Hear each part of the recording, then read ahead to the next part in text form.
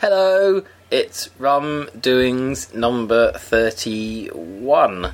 And so I'm going to start by reading out an email, what we have got.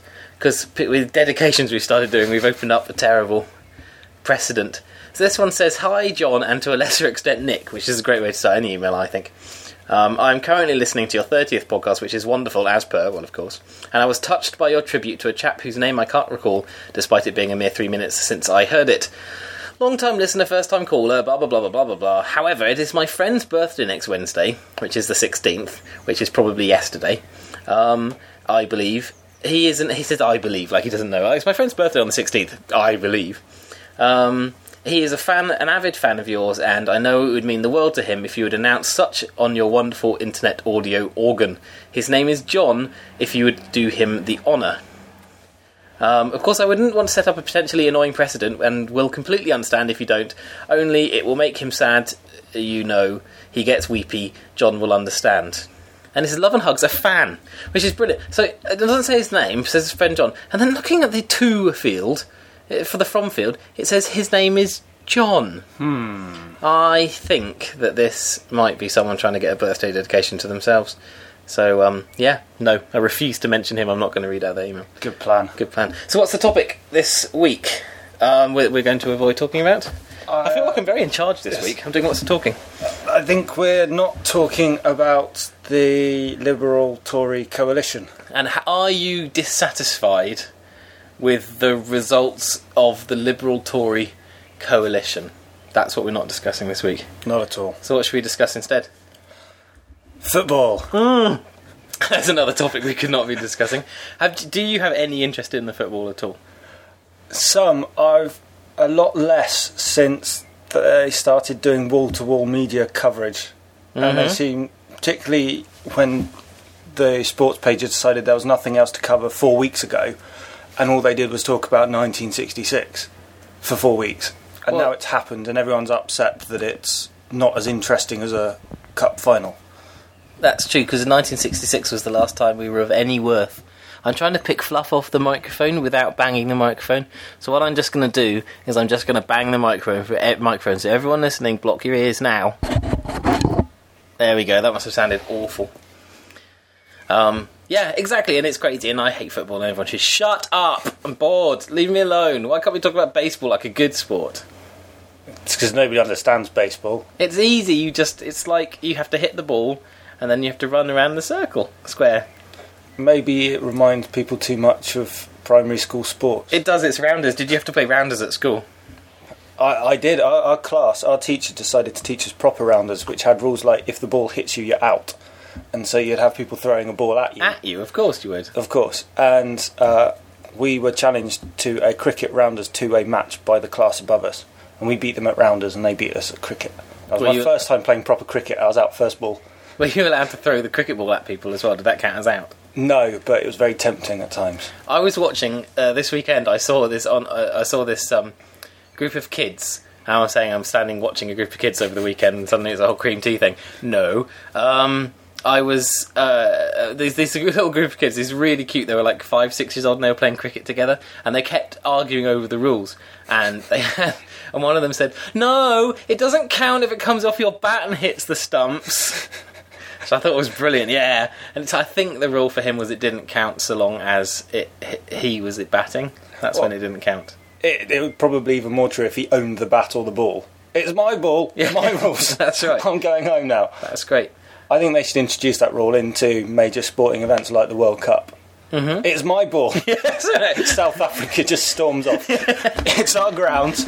I don't care if you score more goals. It's not fair. We hate you. We're allowed 15 people because we're the home team. That's right. My mum says that I'm allowed to win, and you guys are bullies. How exciting are you? How excited are you? I don't care about football, so as I've established. And I just find the whole thing an affront on my day that it's constantly just thrown in my face.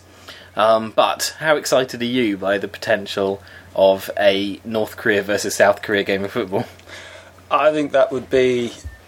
It'd be interesting on many levels, but probably not the football itself. It would probably be on those niggly matches. Yeah. And how likely is it? I don't know that much about the way the World Cup's set up. I mean, other than North Korea likely to go out next. I believe what happens is the winner of the World Cup goes on to play in the Universal Cup, Oh, okay.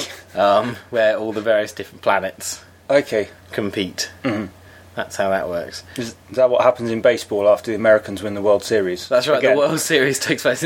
But here's the thing, okay, it is ridiculous that the World Series is the National League versus the American League, which is brilliant. You've got an American League and a National League, oh, yeah, okay.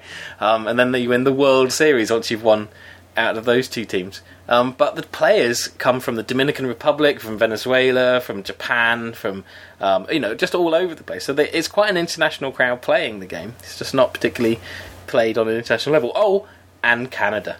Oh, okay, of course. Because you've got the Toronto Blue Jays, they're competing. Oh, yes. So that's pretty much most of the world, isn't it, once you've got Canada as well? Oh, yeah. They Exactly. represent everyone else. That's true, yes, Canada in this tournament are playing the part of everyone else in the world. I hated rounders because it seemed like it was going to be a lot more fun than it actually was. Mm. Like, the concept seems quite fun, but then the rules seem to be designed for grumpy old lady teachers. Yeah. Apparently rounders came from baseball rather than the other way around. Oh, is that right? Yeah. Everyone goes, in that voice they always use. Yeah. If it come from America, it must have come from the UK first. Mm-hmm. Type of thing. Like when people say, don't say truck, say lorry. No, truck came long before from England. And soccer is the other one. Yeah. Soccer came first, not football. Oh, All these people going, I can't believe you call it soccer. That's what you called it before you called it association football. If anything, it's the English language moves quicker in England, Britain, Yeah. this side of the Atlantic. And so there's a lot more old things. Like Gotten. Yes. Stuff like that, yeah. Yeah, definitely. I think that the Americans are great with our language, and I think we should further endorse and support their spelling. Yes. You agree? Well, not all their spellings. Like, where do you disagree? I have one word I can't get on with. Which one's that one? Aluminum. Yeah. That's not. It's just. It's when. I think that I genuinely agree with their spelling. Like, we spell fetus with most of the vowels in a random order, whereas they spell it F-E-T-U-S. And I'm not. That looks like fetus. I'm not arguing for phonetics, but I am arguing for simplification of spelling. I quite, as somebody who's never find spelling too difficult, I quite like spellings like that because there's a bit of, you can see the history of the word sometimes in them. You can, I don't know where it comes from with fetus, but with other words you can see what its derivation is, and so. But about 1,000 years ago in England, they had to start standardising spellings and things because of the tax collectors. All right. And so all round England, the example I can remember is church, was kirk or church or some variation of the two. Was it a U or an I? Was it a K or a CH? Okay. Or kirch or whatever. And so in Scotland it's still kirk, but in the UK a lot of the words got standardised to the London form or the Kent form. All right. And so it's the start of how regional variations in England. And what does that have to do with tax collecting? They needed to write down, so and so, how many bushels of wheat came from so and so church or so and so landowner, and so words like, I guess, beef, wheat, they had to be standardised otherwise. Or heat. Yes. Wheat. That's how it's Where he at. Where he at, yes. And so there's all the things like in Shakespeare, the words that don't rhyme now but would have in his day. Mm-hmm. Which isn't an excuse to make Shakespeare better. But He was such a good comic, though. That's where he shone. was it? I Did think he stand up? in the comedy section? Absolutely, Shakespeare's stand-up would have been great. In the interval at the Globe Theatre. Right, you've just seen some people die. Now for a break. Funny thing happened to me on the way to the Globe today. Yes, that would be exactly how he would do it. I was just watching new episodes of Last Comic Standing, which was impressively a show that was cancelled and then somehow on TV anyway. It's made by NBC, in which they have. It's essentially, there's so many millions of these shows. They've got Pop Idol, and I don't even got X Factor replaced Thanks for my sentence. That's my best sentence I've ever done. What said? Right. So yes, you've not got Pop Idol anymore apparently, but you've still got American Idol, and then there's X Factor. There's Britain's Got Talent. There's America's Got Talent. There's So You Think You Can Dance. There's My Favourite Way to Cook a Pie. Are you going to list every single one of these off? I like to win at charades. That's a good show. Britain owns cats. That's my absolute favourite. Cause, You got through to the regional heat, didn't you? I did, because I do literally own a cat, but then they found out that I share ownership of the cat with 3 other people, and that's controversial. No, they weren't yeah. competing, and so I was eventually disqualified in They the were- semi-finals. They were looking for somebody who had probably burst into tears on the stage and not make right. voice cracks back at Anton Deck, so... Oh, dropped you. I've had enough of Ant and Dec now. I never minded them because everyone objecting to them because they were, I don't know, chirpy is fine, but it's just they've had their go. They're still PJ and Duncan. PJ and Duncan's exactly. One of them's completely blind from a Still. from a paintball. No, he recovered, No, miraculously. he's completely blind. Oh, Yeah, okay. it's G. He just acted the recovery. That's right. Yeah, that was just pretend for Biker Grove. Here's my Biker Grove fact. Go on. At the end of Biker Grove, when when they had the whole tune with Biker Grove, and then you had that was the laugh of a character called Fergie that no one Fergie? remembers. Yeah, So I thought it was Spuggy, it's not Spuggy. It's which a means character. sparrow in Geordie. It is it. Yeah, Yeah. back to British dialects again. There you go. Yeah. It's all about this week's episode is about British dialect. I learnt another fact the other day. Yeah. The sort of West Country fake accent that people do when they say "I be going down pub" is actually the IB isn't people not bothering to learn English properly. It goes all the way back, and it comes from the same place as like German "Ich bin," Oh yeah. and so it's not wrong English. It's just very old English. Not wrong English. Yeah. Well, like, it's the sort of, they're yokels, they can't be bothered to say, I am. Yeah. Like, in the same way Tarzan does, me Tarzan. Uh-huh. It's not that at all. It's actually from a really old root. What about I'm going down boozer? That's just what you say to your Laura. That's right. That's how I address her. Oi Laura, going down boozer. Cook me dinner, love. Where's my slippers? I don't own slippers. Should I own slippers? It's up to you, really. Thanks. I'm asking you to make my mind Oh, up, okay. If you can get a pipe and slippers set from Marks and Spencer's... I don't want a pipe. Surely everyone wants a pipe. No, I don't want to banned. smoke. It's horrible. My dad smoked a pipe when I was a kid, and so I quite like the smell just because of its associated Yeah, well, exactly. with that. But I don't like the idea of breathing it. Nor do I, but I like the idea of standing there with a pipe. Right. Possibly a comfy armchair. What about a bubble pipe then? Would it smell? Have the smell, but not the breathing. Oh, that's cheap. I don't know. Tobacco air freshener and a bubble pipe. That's slippers. Tobacco air freshener is less popular than they thought it was going to be when they launched that. Did they actually launch it? Yeah, that's right. It was like a big thing. Tobacco air freshener, make your room smell like a dirty old pub. I think was their slogan. It's a bit like BO flavoured deodorant. That's right. Smell like you've just been exercising. Yeah, it's a good idea. Well, that's a great idea for me. I could put that on and people are like, "Whew, have you been running?" I'll be, "Oh, whew, yeah, whew." Yeah, So, pheromones and everything. Yeah, it's true. I do run every morning. I get up and I run straight to the bathroom, but then I have to walk back because I'm tired. Oh. Yeah, that's my joke. It's my running joke. It's good. I used my running joke. If I were a stand-up comedian, I'd do that joke and then just prior to being booed off stage. Okay. Have you ever thought about being a stand-up? No. That answer means yes, but you've thought about it in a negative way. Yeah, that's right. Because I think I'd be really bad at it. So I like standing at the front of a room and talking and getting people's attention and showing off. I like doing that, but I'm not quite sure I'm cut out to survive in a stand-up comedy crowd. You've got to pick your audiences. Yeah. That's the trick. I find the best audience to do any jokes in front of are Christians, because most of them have never heard jokes before. Because they're like too busy being good about stuff. And when you stand up and tell a joke, they're like, oh, jokes, what is this? I'm feeling this strange sensation of laughter. And so they're a really easy crowd. It's like a Wimbledon crowd. Yeah. You can just go to Wimbledon and all you have to do is mime a telephone and you're the funniest man who's ever lived. People rolling around on their seats laughing. So it's all about picking your crowd. Oh, yeah.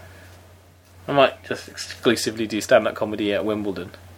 Yeah, would you get in as a stand-up, or would you sneak yourself in as a regular punter, or even a tennis player? No, what I'm gonna do is I'm gonna become one of the top 24 tennis players in the world. Mm-hmm. This you're is my close. plan. You're nearly there. Yeah, I reckon I'm just a few hundreds of thousands of spots off Just at the to moment. step up from the Wii I just to need to real learn to play tennis. It's a horrible game. Once I've learnt tennis, I'm going to become one of the top 24. I'll get seeded. Is it 24 seeds in Wimbledon? I don't know. It might be easier to be the umpire because then you've got the microphone already. That's a good point. But I just think that that's not as stupid as becoming a player. And then when I've become... What I'm going to do is I'm going to get through to the semi-finals of Wimbledon. That's my plan. Yeah. At which point, just middle of the game, I'm suddenly going to just drop my racket, grab the mic from the umpire, and then say, so a funny thing happened to me on the way to the tennis tournament. And that's how I start. And the crowd will just die laughing. Because if you actually did a joke at Wimbledon, rather than just miming a telephone or pointing at a pigeon or whatever other these comedy or greats shouting have done. "Come on, Tim" when Andy Murray's playing. That is funny though. That is always funny. In fact, I think it's probably funny to shout it when there's no British player involved at all. Well, that's about the only chant there is at Wimbledon now, isn't there? I think maybe even not at tennis. Okay. Maybe like at a cricket match. Go, "Come on, Tim!" in the middle of the match. I think that'd be very funny. I've just made a giant spike shouting. I shouldn't shout on the podcast. I'm sorry, everyone. Oh dear. I'm just going to move that out of the way. Just rearranging my windows. I have a theory that kids nowadays are like going, Mum, can I go around to Mike's house to play? And they're like, not until you've tidied your desktop. You've got unused icons all over the place there. Except for the hide all icons is brilliant. Hide all icons? Yeah, you go to desktop on... I think it's certainly there on Vista and 7. Right click, and then it says View, and under View there's a little triangle. You go there and it's hide all icons. I can't believe you, Nick, of all people, know anything about Vista. This is very peculiar. It's unnerving me. It's all about knowing everything. Is that right? Is that what it is? I know everything, didn't you know? That's true, you do know everything. So that's how I'm going to become a stand-up comedian, is by taking over Wimbledon. That's a good plan. Yeah. What's your plan to become a stand-up comedian? Well, first of all, if I did become a stand-up comedian, I'd take on a chair and sit down and say, I'm not a stand-up, I'm a sit-down comedian, which automatically gets a laugh every time you do it. No, it absolutely doesn't get a laugh. That's the opposite. What you're hearing is crying. Crying and despondency. Well, laughter and tears are very close. I'm going to take people on a journey. In your career, you're going to find that line between laughter and just outright sobbing. Just going to take people down the road of extreme emotional highs and lows. Yeah. By bad jokes. Primarily focusing on the lows. Yes. I feel. And, people immediately assume that if you stand there or even sit there with a microphone in a comedy club, you're going to tell jokes. So you can subvert their expectations by not telling jokes. That's true. So what would you do? Just tell them facts? Or things that sound like jokes but really aren't. Right. Like your favourite one. I went to the doctor. That favourite joke is a great joke. I went to the doctor the other day, and the doctor said to me, so what's the problem? And I said, well, I've got this strange sensation in my left leg. It's going up and down my left leg. And the doctor said, so how long have you had that? And I said, it's been about a week. And he said, does it hurt when I press here? And I was like, no, what do I hear? I go, oh yeah, because I think I see what the problem is. I think what you've done is you've strained your muscle just here. And it doesn't need much treatment, you just need to strap that up. Just try to go easy on it for about a couple of weeks and it should be fine. That sort of thing. Yeah. I once told I did once tell a joke to a German who replied with, he said in Germany they have jokes like that that are quite common, they're called anti-jokes. Right. And it's something like an apple and an orange were rolling down the hill, which got to the bottom first? The orange. That's it, is it? That's the joke. Subverting your expectations. It's, this is the cutting edge of comedy these days, is not to be funny. That's right, that's the trick. What do a monkey and a bicycle have in common? Nothing. They can both climb trees except for the bicycle. See, that was a real joke. Yeah, that was a real joke. Oh, you subverted my... I did, I doubled back on you. Double whammy. Wow. That's clever. Yeah, email in at podcast@rumdoings with your subverted jokes. Yes, right. Waiter, there's a fly in my soup. I'm terribly sorry, sir. That's absolutely awful. We'll get you a new bowl right away, and of course it will be on the house. Yeah. Yes. Doctor, I feel like a pair of curtains. Oh, okay, well, obviously this could be quite a potentially serious psychiatric condition. What I want to do is I want to send you to a referral to a specialist in this area. And I just want to... obviously this could just be stress, but at this point I just think it's important to get a proper psych evaluation and just see how we're doing. Move on from there. How's that sound to you? Now you're getting into satire. Satire, is it? Subverted satire. It's not topical or angry or subversive in any way. Yes, subversive satire. That's what the Now Show does. Yeah. It's subversive satire. I suddenly realise how clever they are. All this time we've been wrong about the Now Show. They are geniuses. They're They've ahead been of the curve. subverting. That's right. They've been thinking outside the box and pushing the envelope. By not being funny at all, they've been brilliant. And just happening on Radio 4. I think Mitch Benn might be the cleverest man in the whole world. Yeah, he's the key comedian of the noughties. That I'm thinking about the shows- key comedians. That show's been on Radio 4 for approximately 30,000 years now. It has. He's Even sung- longer than I'm Sorry I Haven't a Clue. Yeah, that's right, and he's sung 2 songs per week, and not one of them has been anything other than dreadful. And It's height of comedy. that is exceptional. I'm burping with surprise at how what a genius he turns out to be. So this is okay. So I've got Wimbledon. You've got Subversive. subversive, stand-up. sit-down, pun-based, no-joke humour. Yeah. And with this, we're going to storm the comedy world. We are. We should do a double act. It's going to be quite hard because I'm going to be in Wimbledon and you're going to be in comedy clubs. We'll have to have some sort of live video link up. Yeah, Skype. Yeah, Skype for double act. That's a good plan. And eventually we'll get our own BBC Saturday evening TV show. Well, do you think Rum Doings is also pushing the envelope by... It's probably obvious. But I don't understand how pushing the envelope means anything. Pushing Nor do I. where? I just love management speak that doesn't quite work. Yes. I can't think of any words now. What's that word beginning with S that they always like to say? Synergy. Synergy. Yes. This is synergy. We're performing some synergy right We now. are. We're the greater than the sum of our parts. We're synergic. Yes. That's how you we are. pronounce that. I'm greater than the sum of my parts. Yeah, that's true. Oh, I'm so tired. Tired. Such a sad story. Quickly entertain me, wake me up. I could tell you the joke about the 10-foot wall. but No, you- please, no. No, we're not. We mustn't do that. Okay, the weather's nice today, isn't it? That's good, that's much better, Yes. That's British. It is exceptional, though. We should be doing Rum Doings on the field. Can we do Rum Doings on the field, please, miss? Please. I love begging teachers to do that. Can we please have chemistry on the field? How do you possibly propose we do chemistry on the field?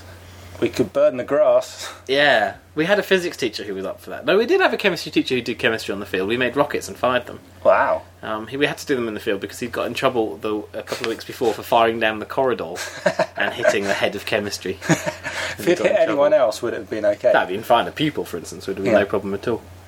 We learnt about capacitors by a physics teacher who estimated the mass of an unnamed maths teacher walking past at the time to work out the size of the capacitor needed to create a potential difference that would throw her off her feet Oh, yeah. 6 feet in the air. We quite liked him because he had a dry, sarcastic humour.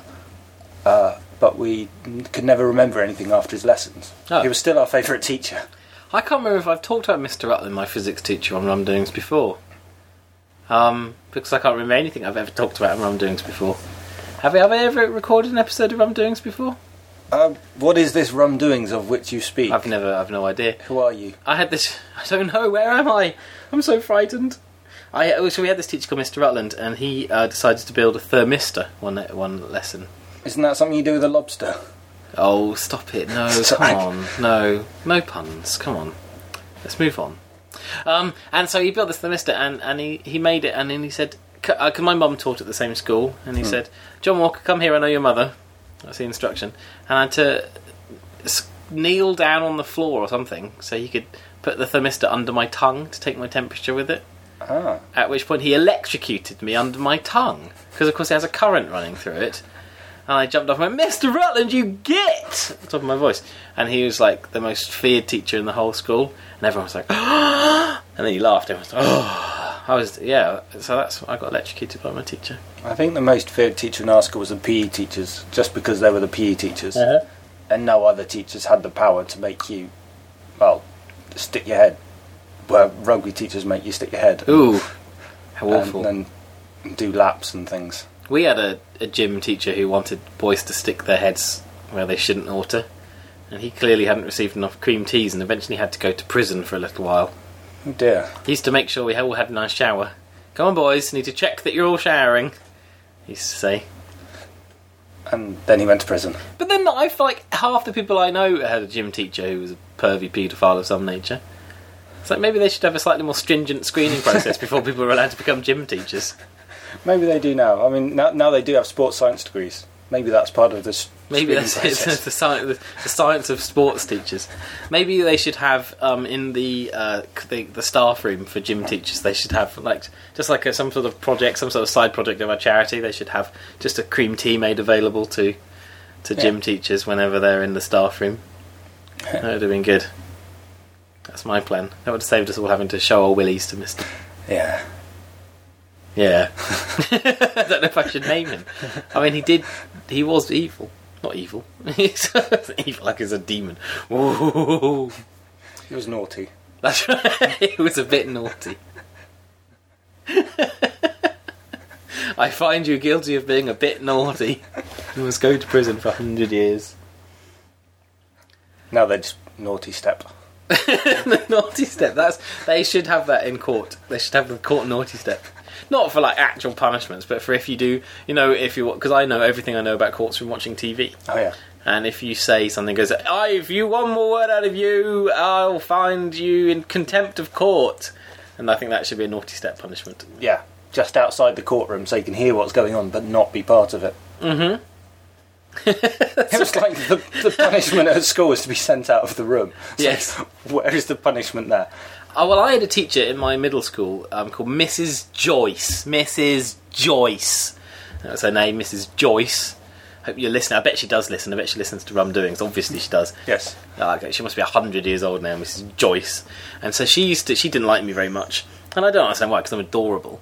And she genuinely picked on me. Now I got in trouble at school all the time because I was a gobby little git, but in this case it was genuinely being picked on. It was quite strange. And she used to send me out of the classroom pretty much every day, to the point where I would bring a ball to school in my coat pocket for when I got sent out. So the sort of Great Escape literally, I'd never seen the film, but that's what I was doing. I'd wander down to the cloakroom down the corridor, get the ball out of my pocket, come back out, stand where I was meant to be, and I would just bounce the ball off the floor onto the opposite wall and catch it in my hand again. And that's how I entertained myself. I had no idea that I was emulating the Great Escape at all. Wow, greatness runs deep in your veins. That's what it is. She would let me back into the classroom at the end of the... I'd be out there for goodness knows how long, and she'd let me back in. And then she would make me sweep up the floor with a dustpan and brush after school had ended. Well, at least you've got a dustpan and brush. That's true. Oh, we're being attacked by a cat. It's a giant cat. No, wait, I'm too close to it. People don't like when we talk about the cat on the podcast, I don't think. But I think last time you could hear him on it, so he had his cameo with me running away, which was pretty good. My geography teacher didn't like me because I could complete his jokes. Oh dear. Even at the tender age of 14, I knew enough bad teacher jokes that he just blanked me ever since, I think. Oh, that's a bit sad.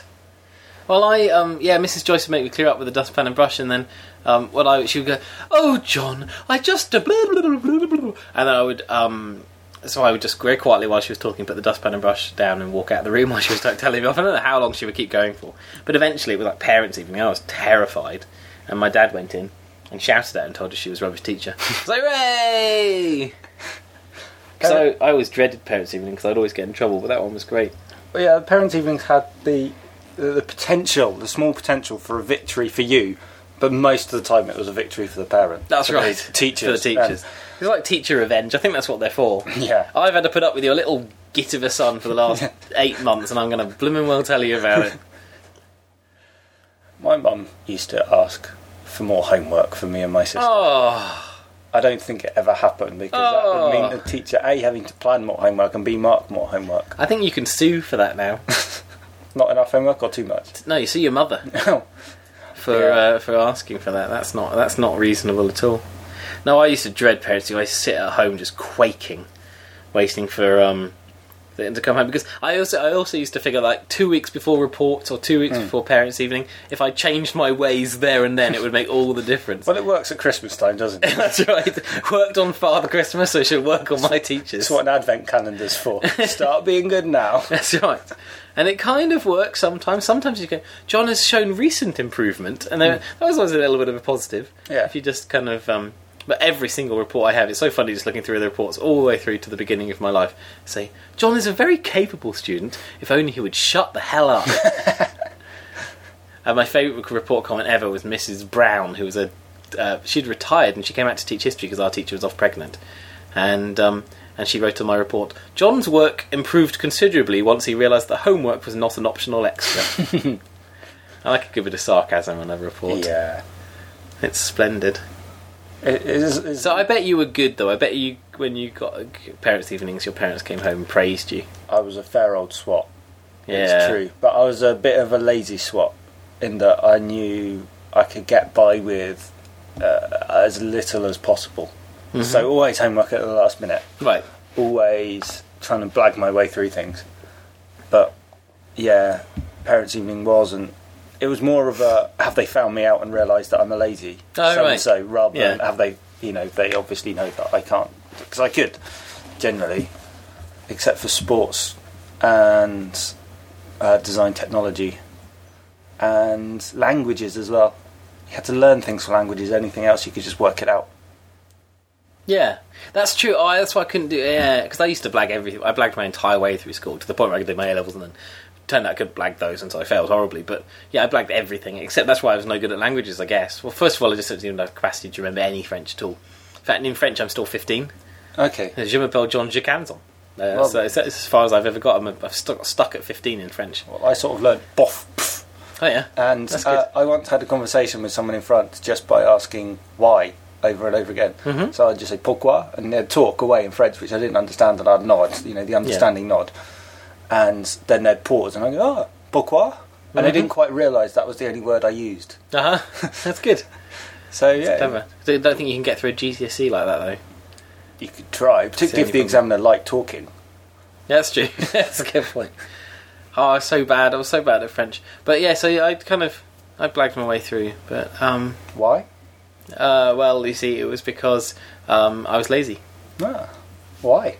Well, that's because of the aliens. I don't know. I wonder why I was lazy. I guess I was clever, maybe, and recognised the minimal amount I could do and still get away with it and still have fun. But then, unfortunately, what I did as a child was I just wasted my time playing video games and watching TV. And, of course, that's never going to lead to anything useful in adult life, is it? No. Just doomed myself there.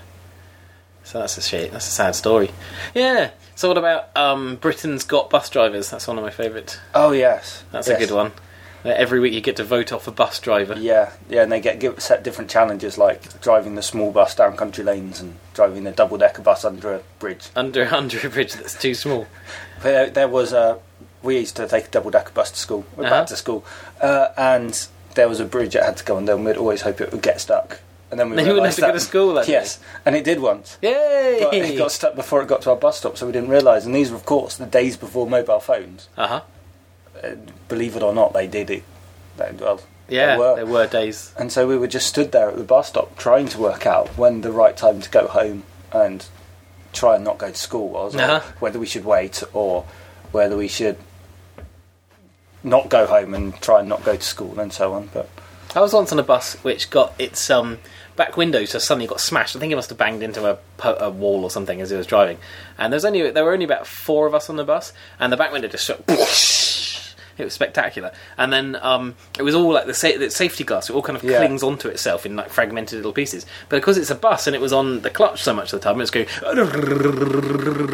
And so we were sat in this, and every time we sat at we stopped, and we had to keep stopping, going up and down these, going all the way around these bendy roads of Lark Hall. And it was going. And every time I did that, bits more. And we were all the 4 of us on the bus just slowly making our way a few more seats forward each time as more and more glass started cascading through the bus. And obviously what the driver should have done was pulled the bus over to the side and turned the engine off. But what he did instead was panic and think, I need to get back to the bus station as quick as I can. See, one of the things I like about the British public transport system is that it is so weak and weedy at sometimes that you end up with this camaraderie with the other people on the afflicted bus. That's true. Or the afflicted Blitz spirit kicks in. Well, it's not so much Blitz spirit as Britons don't talk to each other in public anyway. Yes, that's and true. so it requires some sort of catastrophe to make us normal. No, a catastrophe like the bus being late. Yeah. Or you know, the Virgin trains with the windows you can't open, the air conditioning packing up, and everyone's slowly sweltering, and you're sitting there looking around, going, "How soon am I allowed to talk to the person next to me and say something like, 'Oh, it's getting a bit hot in here, isn't it?'" And then people start to get... Like, I was on a plane, a Virgin plane, that happens, to America once, and we were sat... The windows don't open on those. They really, really hard to break them as well. We were sat on the plane, and we were on the runway for 5 hours. Wow. And planes on runways can't... If they don't have their engine running, they can't generate air conditioning, and so therefore... We had some engineering problem. We were towed back to the thing, and they were doing that. And then they lied to us over and over and over again. It's really bizarre. Oh yes, there's a bus sent out. There's buses sent out to collect you. We'll take you back to the airport. It'll be here in 10 minutes. And it was another 4 hours before that bus showed up, which was a little disorientating, especially when they didn't tell us at any point that it was going to be longer than that 10 minutes. And they just kept telling us, and there's like, oh, the cabin crew weren't allowed to find out information from the ground crew, and the ground crew couldn't let any of the cabin crew off to speak to anyone, and it was absolutely insane, and we were all just getting hotter and hotter and more miserable. And at that point we all kind of, people started chatting to each other, isn't this terrible? Oh, I don't know what to do. Ooh. Have you got some water? That kind of thing. Yeah, eventually they did generously offer to bring us some water, which was nice of them. Yeah. And then people said, put the bloody entertainment on, you idiots, and they went, okay, and then they put on that stupid 20-minute long bit of Sky News that aeroplanes, as far as I can tell, aeroplane entertainment systems are run by a mum. Because it's like, yes, you can watch the films, but first you have to watch the news. And you can't, I want you to pay attention to the news and watch it all the way through. And the other thing they do is, some of the planes I've been on, as they finish the entertainment thing, and they just put on a silent soundtrack of some European version of You've Been Framed. Right. Or something like that, and it's just... it can be done silently. It's no languages, so it applies to everyone, because everybody finds two people dressed up as policemen pretending to arrest somebody hilarious. Right. And they do various things like that. You don't mean You've Been Framed, you mean Beadle's About. That's the one. You blurred your Jeremy Beadle-based projects. Yeah, sorry.